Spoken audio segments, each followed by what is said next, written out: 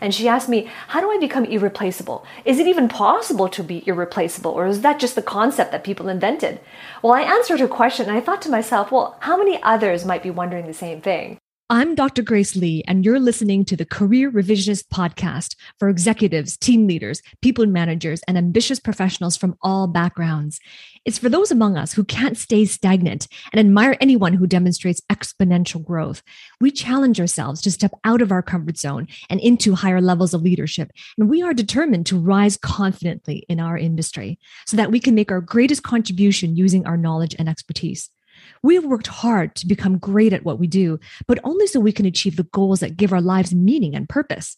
And while we persevere through a college education to get us here with our technical skills, we understand that to get to the next level where we desire to be, it requires a different kind of skills. And we're not comfortable with failure because we experience satisfaction when we are advancing. And while some of us work well under pressure, all of us perform the best when we are part of a winning team.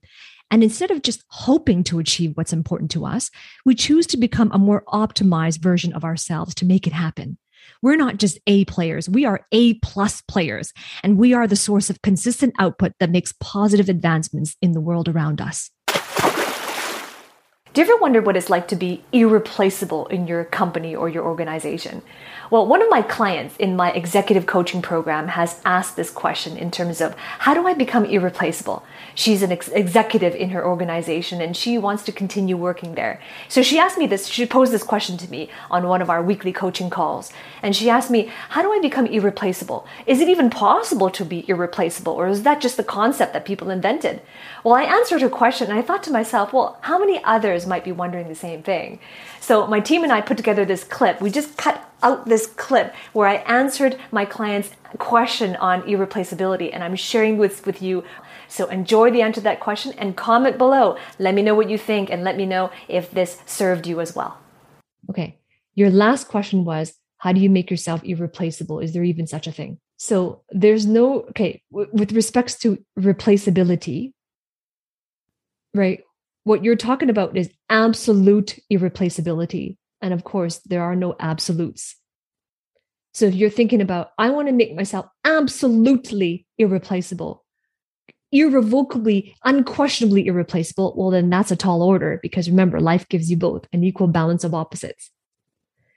What you can do is increase your probability of having value in your industry and in your organization, which makes you more irreplaceable than you used to be. That's the progression. That's the mindset.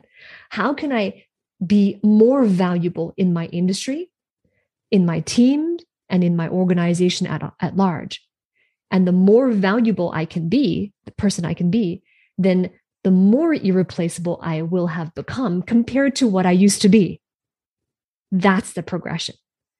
So irreplaceability goes back to your corporate values, the company's values, and your leaders' values. How can you continuously help them fulfill those values?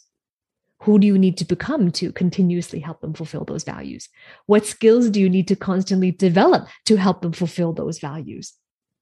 What new knowledge and new information and new individuals you need to bring on to help them fulfill those values, and so on. It's a progress. It's a journey. We never arrive like a destination of, oh, now I'm irreplaceable. I can relax now. It's not a destination like that. It's a constant journey. Right? So this is about when you become more irreplaceable compared to where you were before, now you become more of an asset. You're the asset. And the way that I think about it is your team members are the greatest assets in the organization. Your team members, yourself, every person in that organization are the assets. The assets are not the vendors. It's not the cash in the bank, right? It's not the products that they have in the supply chain. No, the greatest assets are the people. So this how can I become greater and greater asset every year?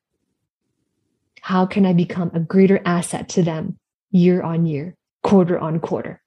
And it's a journey. It's a journey. And if you find that once you develop a skill that you didn't have last year, or you develop new knowledge that you didn't have last year, you better believe it. You've become more irreplaceable than you were last year. That's how it works.